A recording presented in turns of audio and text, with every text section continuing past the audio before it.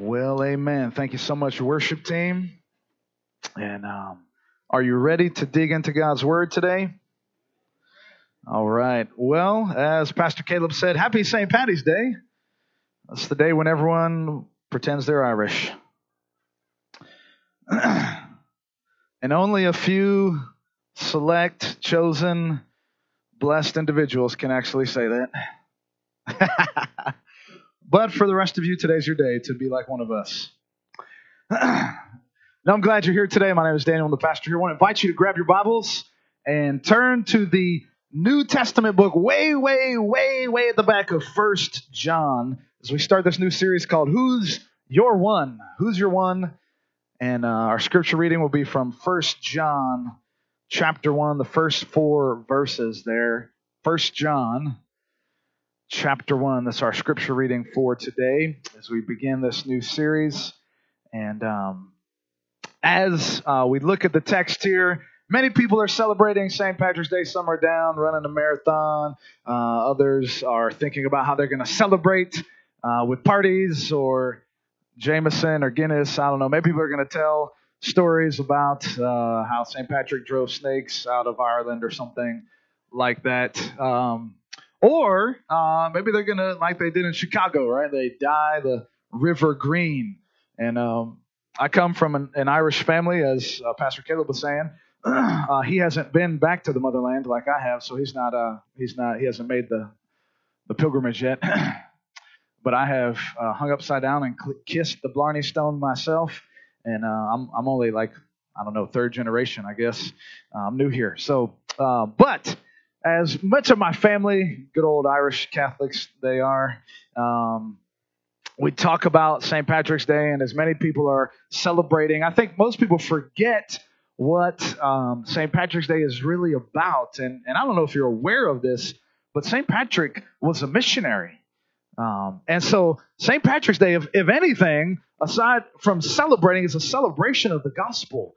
It's a celebration of the good news going from one land to another. It's a celebration of forgiveness, the forgiveness that God has offered people. And so I want us to look at the text here this morning, 1 John chapter 1, verses 1 through 4. And hopefully you found it, or there's a pew Bible. You can use the table of contents there. I want to read the first 4 verses there, and then we'll talk about that together. We'll talk about St. Patrick a little bit.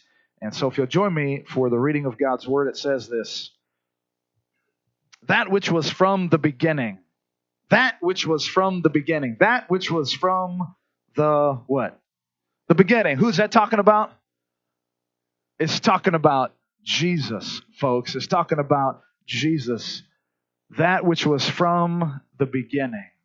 That which was from the beginning. And John is the Apostle John here, and he was one of Jesus' best friends. He was actually called the beloved disciple.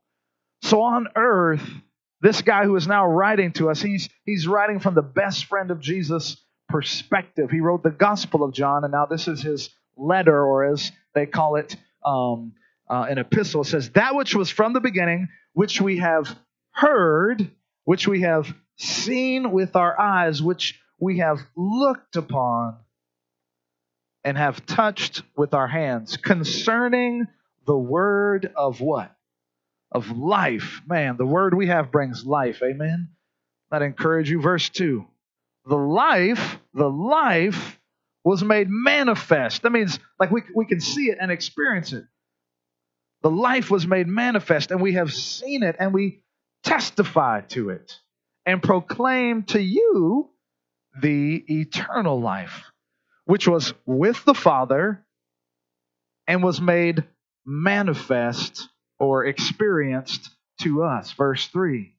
That which we have seen and heard, we proclaim also to you, so that you too may have fellowship with us. And indeed, our fellowship is with the Father and His Son, Jesus Christ. And we are writing these things so that our what? Our joy may be complete. Let's pray together as we gather around God's Word. Father, speak through your word, Lord Jesus, as only you can. I pray that you'd help me, a sinner, saved by your goodness and by your grace, communicate, God, your truths. But Father, we know it's the Holy Spirit's work and it's the word doing its work here in us and hearts here. And so I just pray that we would continue to worship you with our minds, Lord. Not distracted, not thinking about the week to come, not thinking about the to-do list or the grocery list. But Father, giving you our attention and our focus now as we worship you. And I just pray for you as you're in your seat. Would you just have a little conversation with God? And would you say something like this to him? No matter even if you've had a conversation with God in a long time or not, that's okay. I just challenge you and invite you to say, Lord, speak to me today. Lord, speak to me today. For I intend to obey. Just pray that in your heart. Lord, I intend to obey. In Jesus' name we pray. And everybody said, amen. Amen. Well, let's talk a little bit about our good old friend, St. Patrick. I think we have a picture. I'm sure that looks exactly like him. He grew up in the late 300s AD and then into the 400s. And it is believed that he died on March 17th in the mid 400s there. But many people don't know that he actually wasn't Irish. He wasn't Irish. I know. He wasn't chosen either. He was born probably Scotland or Wales, but he was kidnapped when he was 16. And he was kidnapped when he was 16 by pirates. And I don't know about you, but we have sort of a little tradition in our house. We show the VeggieTales video, and it's just something we got to do. We eat Lucky Charms, and that's how we do it in the Mackey household. And yes, preaching. I know. I'm just getting started. And but St. Patrick was kidnapped at the age of 16. Could you imagine that, being kidnapped? He was kidnapped by the Irish. Such great people we were. And but the Celts were known as barbarians. Were known as cruel people. They were outside of the Roman Empire and were called barbarians. And just the Druids and the slavery and the sacrifice and the things they did there were pretty horrific. And so Patrick was stolen and was forced to be a slave for a number of years, approximately about 6 years. But he had grown up hearing about God. He had grown up hearing the gospel. It is purported that his dad was a deacon, his father was a pastor, his grandfather, excuse me, and so he knew the gospel truths. But he didn't walk with God until he was pressed during that time, till he was kidnapped, and then he began to seek God out. He began to pray and seek God's help. And then one day God gave him a vision. He said his name actually wasn't Patrick either. In fact, he got the nickname Patrick because he acted in a fatherly-like way, and the Latin word, which we now get for Patrick, Patricus, meaning father. And so anyhow, his name was Maywin Suckett. And as the VeggieTale videos would say, I don't like that name. Can I be called Patrick now? And the narrator says, no, not yet. And so, but he's kidnapped, and then God gives him a vision and says, your time is up. So he serves as a slave for 6 years, and then God gives him a vision and says, there's a ship waiting for you. You just follow my directions. He follows God's directions, gets on a ship, gets sailed around, goes to France, all this stuff. He ends up making his way back to his home, finds his family. It was a beautiful reuniting. But because of the persecution, because of the hardships that he faced, he says, man, I feel called into the ministry now. I'm leaving my life of sin, and man, I want to pursue God with all my heart. And so he became a priest, and he served as a priest for about 20 or so years. And then he felt he had another vision, another dream, very similar to the one that the Apostle Peter had. And in this dream, the Irish people came to him, and they said, we beg you to come and walk among us again. Please, would you come and walk among us again? And man, he just felt God was speaking to him. I need to go. And the people who I have hated, the people who kidnapped me and stole my innocence and stole me from my parents, stole me from my safety, I need to go and forgive those people, because those people did that because they don't know Christ. And I need to share Christ with them. And so he left the priesthood, went as a missionary. There weren't much mission works going on. There were a few churches in Ireland, and he goes to live amongst the people. But what he did differently than most missionaries is because Patrick had lived among the people. He knew the language. He knew the customs. He knew how they dressed. He just lived among them as a normal person. So we call contextualizing in ministry. And then he just began, as he knew their language, he knew their stories. Man, he could just share the gospel so easily with them. And then great revival swept through the land of Ireland. And that's why he's celebrated today, and rightly so, although probably celebrated in the wrong ways today. Amen. We should be celebrating missionaries, celebrating the gospel going forth. But Patrick had a burden for the lost people of Ireland. He had a burden for them to know Christ. And he wasn't a great man. He wasn't some great orator. In fact, he felt, because he missed out on a lot of education because of his sinful ways when he was young and then being a slave, he felt like he couldn't add much. But he knew that God called him. And he knew the people needed someone to tell them. And he had his eyes set on one vision. In fact, I want to share with you just a quote that he wrote. He left behind 2 writings for us. One called his Confessions, another one is a letter. And so he says this. I love his heart and his attitude. But Patrick says this. He says, so I am first of all a simple country person. How many of you feel like that sometimes? I'm just a simple old country boy, right? You're in good company. He says, I feel like a refugee, right? I feel like a refugee. I feel unlearned. I don't feel qualified. I do not know how to provide for the future. This is Patrick. This is this guy we're celebrating, right? But this I know for certain. Man, check out this certainty. That before I was brought low, I was like a stone lying deep in the mud. Then he who is powerful came and in his mercy pulled me out and lifted me up and placed me on the very top of the wall. That is why I must shout aloud in return to the Lord for such good and great deeds of his, here and now and forever, which the human mind cannot measure. This is the testimony of St. Patrick. This is his story. This is my story. This is my song, praising my Savior all the day long, right?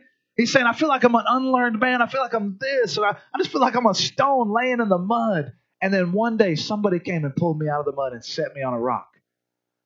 That's the story of how he got saved. That's his testimony, as Christians say it. God put me on this wall, on this rock. I didn't change my own life, but one day I met Jesus and he came and he changed my life. Well, ladies and gentlemen, as we start this new series called Who's Your One, and we can throw that slide back up there. Who's Your One is us. This is for a time, but not just a time, because it's more than just a sermon series. It's more than a program. We want it to be a lifestyle for us as believers to be able to say, who is the one person? I know there are many, but sometimes it just helps us to have a singular focus. Who is the one person God has put in my life that needs to know Christ and that I am going to share my story with? I'm going to share my testimony. I'm not going to know all the answers to all their questions, but I'm going to say to them, hey, look, friend, hey, coworker, hey, classmate, hey, sister, hey, grandchild, you know what? I felt like a rock in the mud. That's how I felt. Have you felt like a rock in the mud? I felt like a rock in the mud too. But one day, Jesus Christ came and picked me up out of the mud. And let me tell you how good he is. This is my story. This is my testimony, right? And that's what this is about. And so I want you to be praying. I want you to be thinking about who is the one person in your life that you could put some more intentional focus on, to invest in them, to show them the love of Christ, right? To show them the love and then to tell them, right? We like to call it show and tell, right? Just like the little kids do, right? They like to show and tell. You got to do both, right? You can't just tell people. You got to show people the love of Christ. And then you tell them about the love. You can't just show people the love of Christ and never tell them about it. You got to do both. We like to say you got to demonstrate the love of Christ and communicate the love of Christ. Show and tell, demonstrate, communicate, or invest in them and invite them to know Christ. And so I want you to be thinking about, in fact, you've got a little bookmark in there in your bulletin, and there's a prayer guide in that, and it's perforated. And I don't want you to do it just a second. We're going to do it in a little bit. But for those of you who missed the old connection card that we used to tear off, this will be your blast to the past. You'll be able to tear this off in a few moments. But I want you to just be thinking about, you can hold this as I'm preaching and just be thinking about, maybe you already know who it is. You can put their name down, but somebody who needs to know about Christ in your life, in your circle of influence, at the gym, in your class, a college professor, a cousin, somebody who you can speak to, that you're going to share your story. You're going to have a burden for them, just like Patrick had a burden for the people of Ireland. Amen. And Patrick's going to say, I feel like I'm unlearned. I feel like I'm unschooled. I feel like I can't even provide for my own future. But this I know for sure. Jesus Christ saved me. And that I know. I don't have all the other answers, but I know how good God is. And I just want to tell you about his goodness. Amen. And so we're going to talk about this. And really, this is what John is talking to us about in this text here. He's talking about testifying. He's talking about sharing our story. Reach over and touch your neighbor and tell them, I know you have a story, don't you?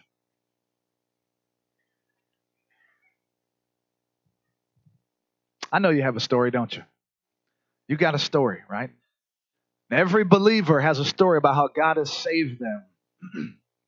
Every believer has a story about how God has saved them. If you're here today and you're not a Christian, you say, I'm not a follower of Christ, you've got a story, and God is just waiting to complete it. And God is not done writing your story. And so many times we feel like our story is over, and God says, oh, I got a whole book of things you haven't even imagined that I want to write for you. And the chapter and the book is not over. And so I want to invite us over the next 30 days to be praying for somebody, to be following on this bookmark here. There are some prayer guide here, some scripture readings, and every day praying for them, and then making some intentional moves towards them. Right? And so let's look back at the text. Let's see what testifying really is. Look with me at verses 1 through 2. It says this. That which was from the beginning, that's Jesus, right? Which we have, what?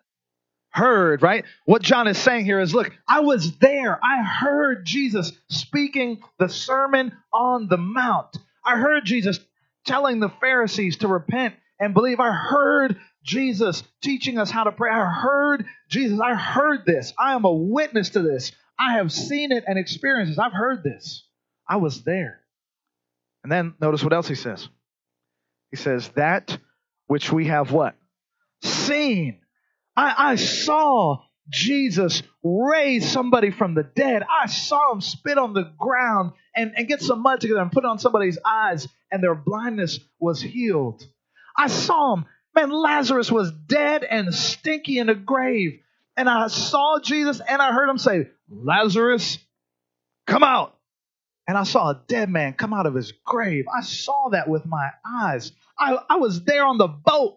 I was there on the boat when the storm was rocking it and going crazy, and we were about to be sunk. And I saw Jesus with my own eyes walking on the water, defying the laws of gravity. I saw him come out to us. And I saw him call Peter out, my friend. And I saw him calm the storm. I saw that with my eyes. I saw that. And then he says, look at the next verse there. Seen with our eyes, which we have looked upon. He would say, what's the difference between seen with our eyes and looked upon? And the Greek idea here in the text is, man, we are gazing upon. We are gazing in worship. Like when he did those things, when he calmed the storm, we were just like, O-M-U. You just did that. Right? I changed the letter there just so y'all could stay with me. Okay? You just changed that. How did you just calm the storm? Like, I'm just gazing in awe and worship. I've looked upon you, and now I am falling at your feet and saying, woe unto me, I'm an unclean man. And I'm gazing upon it. That's what John is saying. And look at the next thing. And we have what? Touched with our hands concerning the word of life. John is saying, I touched the skin of Jesus. I actually was there. I knew what it was like. Man, I bet Jesus I'd love to get some big old manly hugs, right? You know, that's how I imagine Jesus was. And John was his best friend, the beloved disciple. I imagine Jesus picked him up, and just, John, it's so good to see you. Just cranked his back a little bit as he gave him a big old hug. Just, oh, yeah, John. And Peter, what's up? Give me some dad, Peter. And those 12 guys hanging out. You know how guys do when they're hanging out. But we do all kinds of goofy things. And we think Jesus wasn't having a good time with those guys. Jesus knew and is filled with joy. And John is saying, I've heard that. I've seen it. I've touched that. I can tell you what the Son of God is like. And then he says, right, what's the next thing? Okay, the life Jesus is the life. He's the way, the truth, and the life, as he says in the gospel. Verse 2, the life was made manifest, and we have seen it, and we what?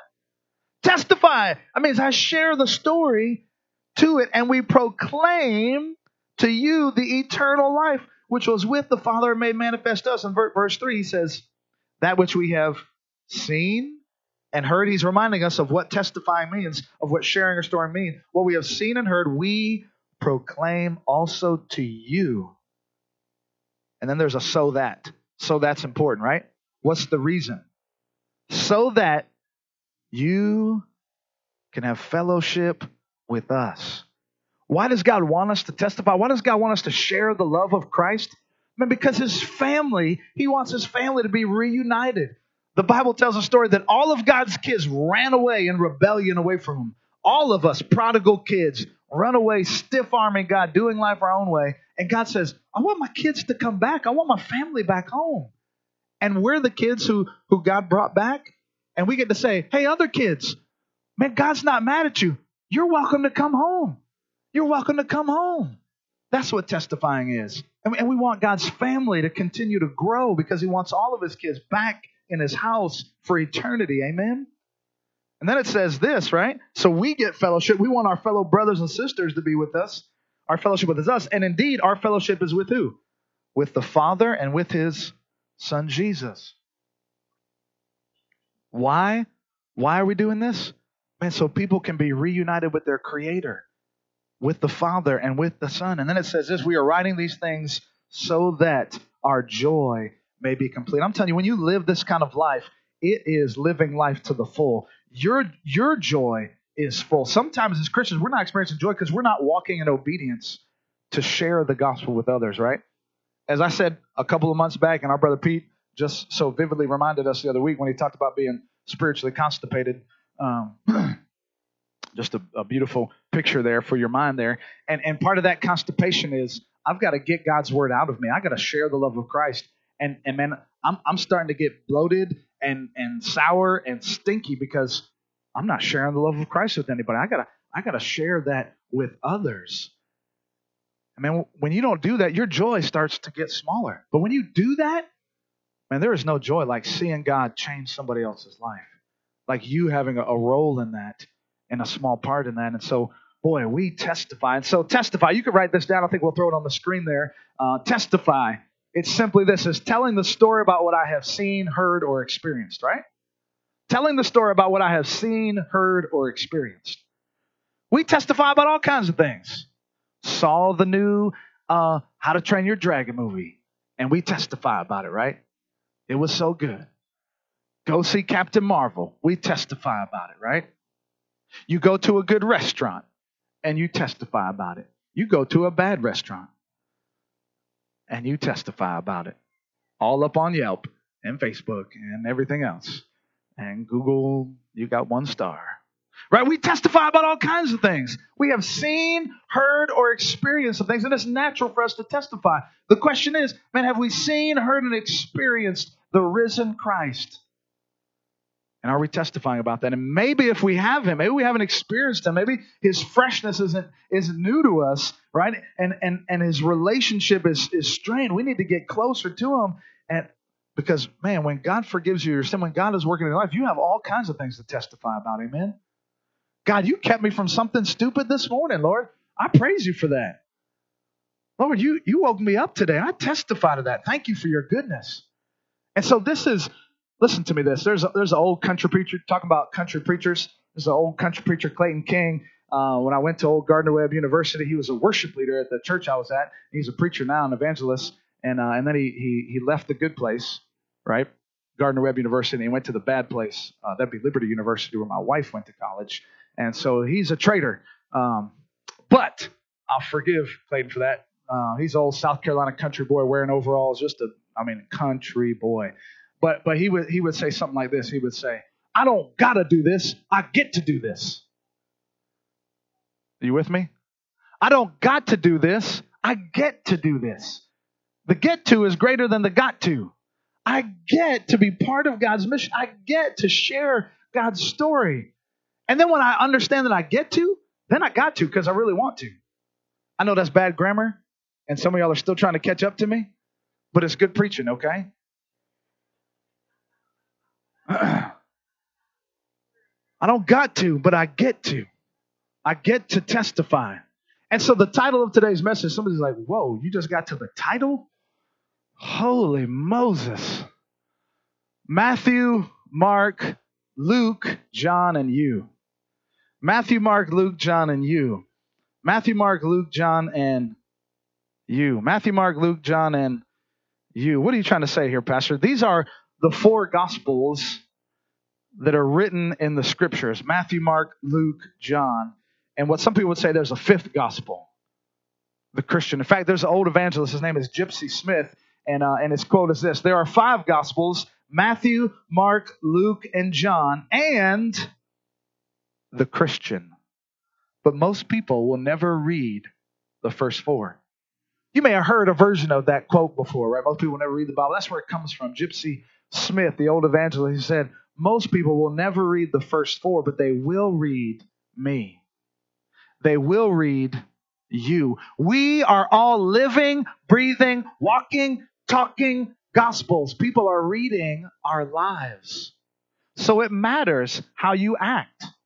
It matters how I act. It matters what I do at the gym, how I act in school, when I'm sitting there and I'm looking over at my neighbor's test and I'm thinking about cheating in school. It matters because I'm a Christian. People are reading my life. People are watching what I post on social media because they're watching. They know I'm a Christian. And when I post things that are derogatory or negative, how is that preaching the gospel to other people? They're reading our lives. And so what is the story you and I are telling? So it matters when we're at the grocery store. It matters how we work. It matters how we speak to one another. Because we are all living, breathing, walking, talking Gospels. And people are reading our lives. Amen?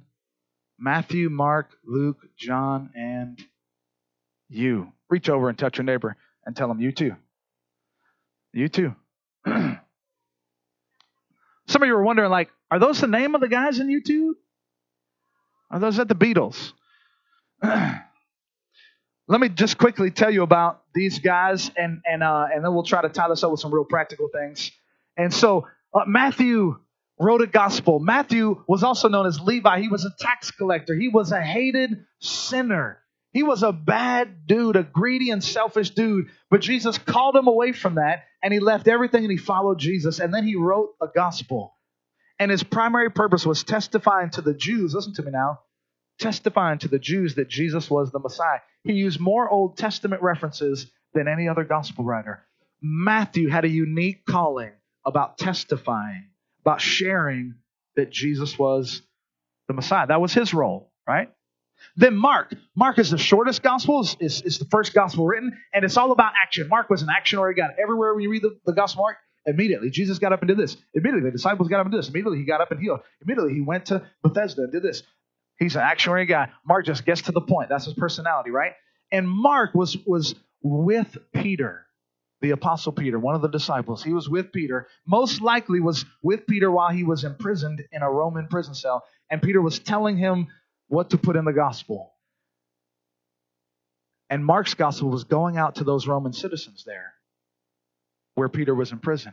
And so Mark was writing to help convince Roman citizens that Jesus was the Son of God. Mark had his own personality. He loved to show the showdown between Jesus and demons. A lot of demon possession going on in Mark. And he loved to show how Jesus was Lord over that. And man, that was kind of unique to the people in the city of Rome. They needed to see some stuff about Jesus being the Son of God. And so Matthew had a unique role as a Jewish tax collector and former greedy dude. Mark had a unique role. Luke was a doctor, and he was the only Gentile author of the Gospels. And as a doctor, he was very detail-oriented. He wrote in perfect Greek. You can see how educated he was. He was commissioned by a guy named Theophilus, and actually wrote Luke and the book of Acts. And this guy, Theophilus, we don't know much about him. His name is Lover of God. But he commissioned Luke to write this because he wanted to gather, listen to me now, evidence. And he used the doctor to do it, a detailed, meticulous, well-educated, writing in the perfect Greek of the day. investigating and interviewing the eyewitnesses to the events of Jesus. And so Luke goes around and interviews these eyewitnesses, man, using his knowledge and his logic and his skill and his intelligence. And so Luke has a unique calling. And he is writing to help the curious see that Jesus really was the Messiah. He really was the Savior. And so he spends years tracking down these eyewitnesses, testifying. That was Luke's testimony. And then John, the beloved, the guy who wrote this little book that we're looking at. John focused on belief all throughout there. He focused on the divinity of Jesus, showing that Jesus was not just a good teacher, was not just a good preacher, or not just a magician, but that he was the actual Son of God, that he did these miracles. And John's focus was to prove to Greeks outside of Judaism that they can also be saved. And you see Jesus on every page, and it's just filled with awe and wonder at the miracles and the power that he did. And John had a unique role testifying to the people God called him to. And then there's you and me. What are we writing? What is the story of our lives testifying to the uniqueness that Jesus really has saved us and he really is true? Does your life tell that story? That's what Who's Your One is all about, is our lives, is us sharing our story. We get to do this. We don't got to do this, amen? But when you get to, you got to. And so, let me just demystify evangelism so I can de-stress you, because that word evangelism, it's got like some baggage with it, right?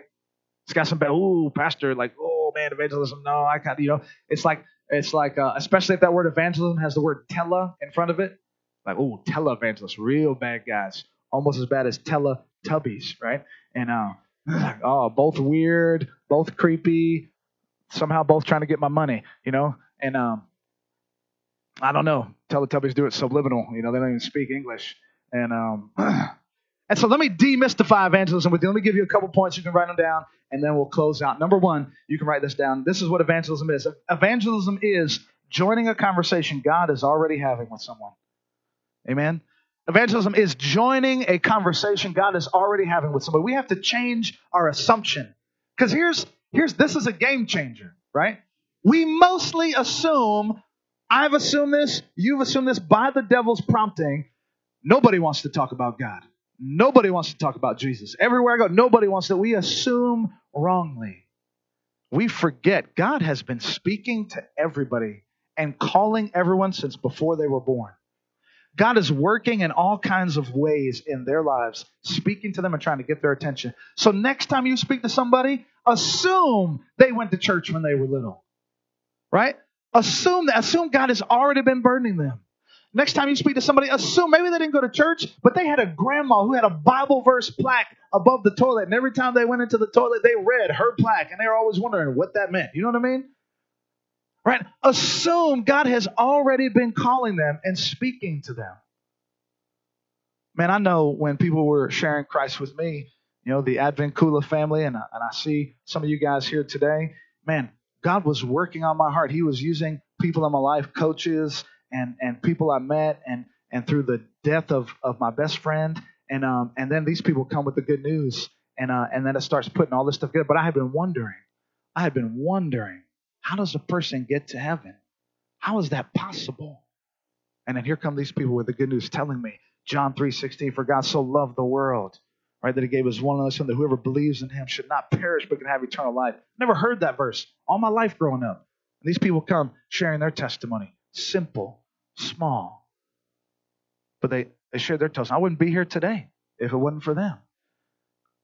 Playing their role. Matthew, Mark, Luke, John, and Advent Kula family. Matthew, Mark, Luke, John, and you. So evangelism is joining a conversation God is already having. Assume God is already speaking to somebody. Assume God has been burdening their heart. Assume God has been talking to them. Assume that. Number two, evangelism is not just for pastors and professionals. Not just for me, not just for the elders, the deacons, Brother Pete, and Chris Carruthers, or Tony, or like just for the community group leaders, just for those. It's not just for pastors and professionals. Every Christian is called to tell their story, right? To testify. It's just telling your story. And if you can't tell your story, I love you, but you may not have one. And you need to know, how did God say? How did God do? Just like Patrick, I was a rock in the mud and he picked me up and put me on the wall.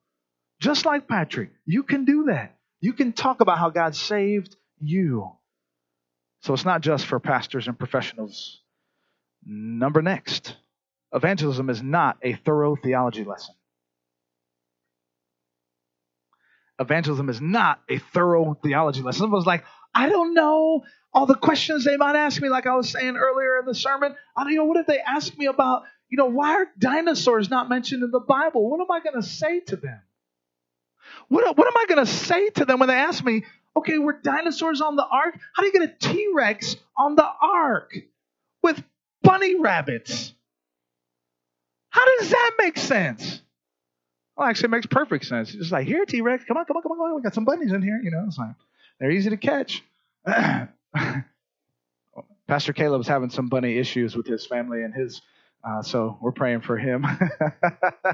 And I said, man, I'm going to talk about bunnies today in the sermon. And so, but listen, you don't have to have degrees. You don't have to have more degrees on your wall than Fahrenheit, right? In order to testify, right? You don't have to do that. It's not a thorough theology lesson. It's your story of what you have seen and experienced and heard. This is how Jesus changed my life. I know he can change your life. This is what I walked through. This is how God got me out of it. Man, God is so good. I don't have all the answers. It's not a thorough theology lesson. Number 4, evangelism is not a slick sales pitch. You're not trying to sell anybody anything. It's not a slick sales pitch. I don't know if you ever met somebody who tried to sell you something, right? Like the old vacuum cleaner salesman. And I know those are way back in the days, but listen, they were still coming to Norfolk just a few years ago because they were over at my house trying to sell me a vacuum. And they're like, hey, we got this great done vacuum. Can we come in? No. You said I got 5 kids here we're trying to eat. You hear them screaming? You see one throwing SpaghettiOs on the other one? Hey, look, it'll just take a second. Just let us in. What? Oh, I'm going to let you in, all right. I'm going to let you in. You're going to feed my kids, and I'm going to leave and vacuum up my house while I'm gone. Crazy. And, but they just don't even care about you. They just care about getting what's on their mind out and fulfilling something. They don't have any love or concern for you. And sometimes I've even been approached by some Christians, perhaps well-meaning, but just wrong direction Christians. They don't care about somebody. They don't want to listen to anybody. They don't want to love them and demonstrate them. Loving people takes time, and it's messy. And caring about a coworker, caring about a neighbor, caring about a grandchild or a grandparent, it's not a slick sales pitch. And then lastly is this, number 5, evangelism is the most loving thing you can do for someone. Man, I remember when I was so grateful when the Evan Kula family shared the gospel with me and they told me how I could be saved. Boy, my eternal destiny was set because I knew that if I died, I would go straight to hell. And I knew that. And for them to share that with me, to give me that kind of confidence. And then I wondered, here's what I wondered in my life. Why didn't somebody share this with me earlier? I really wondered that. I'm like, where were all the Christians my whole life? Where were these people? I went to school. I even sort of went to church every once in a while, but I never heard anybody preaching about this. Never heard anybody talk to me about this. Where have these people been? I wish somebody would have been here earlier. This could have saved me from a whole bunch of nonsense. And I was grateful. It was the most loving thing they could do for me. Let me help illustrate it like this because, all of us are going to face the grave, right? You got problems. I got problems. You can have financial problems. You can have health problems. And look, some of the problems may not come to you. But you know what will come to every human being? The grave. And as believers, we have, by God's grace, been shown how people can resurrect from the grave. What is the beauty of eternal life? It's the great equalizer. And we have that. It's the most loving thing you can do for somebody, to tell them how they can be reconnected, reunited with their Creator. Because we're all, every one of us, dying on the inside in need of healing. And Jesus is the source of our healing. How about if I put it like this? My kids and I were watching the Ant-Man and the Wasp the other day. And in Ant-Man and the Wasp, there is this villain known as Ghost, and she's had some funky subatomic particle experience, and so she phases through matter. She can just walk through walls, she can disappear, bullets can fly through her. It's kind of a cool thing. But the problem is she's dying because of this. In fact, this is what it says. It says, my very cells, at the very core of my being, my cells are being ripped apart. And so it works cool to walk through walls, but it's killing me. And so she's searching for a cure. She's searching for a cure, and she finds out that the Ant-Man's people have the cure, and the mom is trapped in this world, and they're going to suck this energy out, and they're going to put her back together because she needs this healing. Because at her very cellular level, she's being torn apart, and she's on a ticking time bomb. And Lawrence Fishburne says to her, look, I don't know how long you have, and they're trying to prolong it. But she's being ripped apart on the insides. That's true of every human being at a cellular level. We are infected with sin. And Jesus is the cure. And what happens in this movie is the mom comes out of the subatomic particle land, the quantum land, and she puts her hands on this lady and she heals her, and it puts her cells back together so she stops phasing and all this crazy mess. That's what happens when Jesus touches somebody's life. He puts their life back together at the soul level. Amen? And that gives them eternal life now and forever. Amen? So who are you going to testify about? I'd like you to take these cards, please, and you can go ahead and give them a little extra bend. Give them a little extra bend. And then on the count of 3, I'd like all of us to rip them off. Hopefully you put a name on there. And what I'd like for you to do, we're going to tear it on the count of 3. Give it a good bend. Yeah, we do need Marcus. All right, you guys ready? I'm going to make sure I don't want to be up here looking foolish and rip mine in half like some of us did back in those good old days of connection card ripping. On the count of 3, let's rip them. You guys ready? 1, 2, 3, go. Oh, man. Didn't that feel good? Right? Just tearing paper, just something. Does something for the soul. Not good as Jesus for the soul, but it's close. Let me ask you to do this. On this little one, you stay with me now. On this little one, that's where I want you to put the name of somebody who you know needs Christ. And then I'm going to ask you to put this in the offering plate later so that we can pray with you.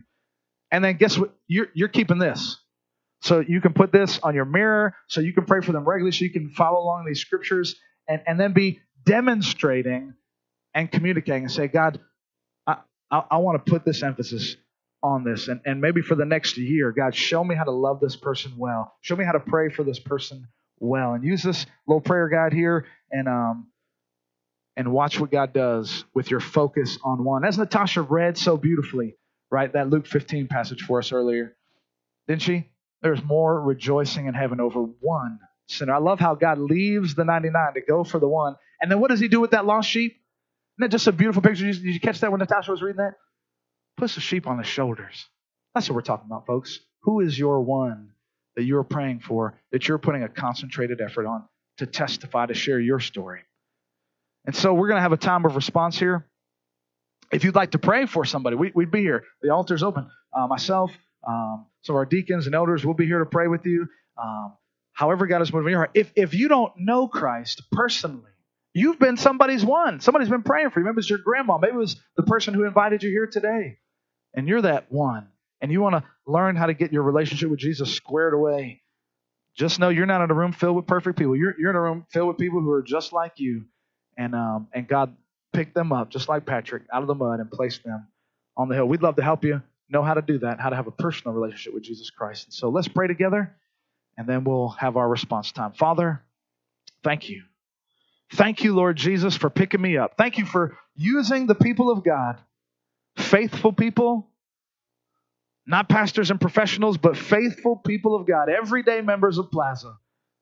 And here I am, the pastor, so many years later. Who would have ever thought that, God? Your story is far better than we could have ever imagined. And you use the faithful obedience of some people, God, to testify, to share their story about your goodness. God, thank you for that. Thank you for, God, how you're going to use this church, Lord, and these upcoming weeks and months, God. I'm excited to see how they're focused on one, just like you focused on one, the one sheep that was lost. God, give them a heart for the one person in their life that's lost.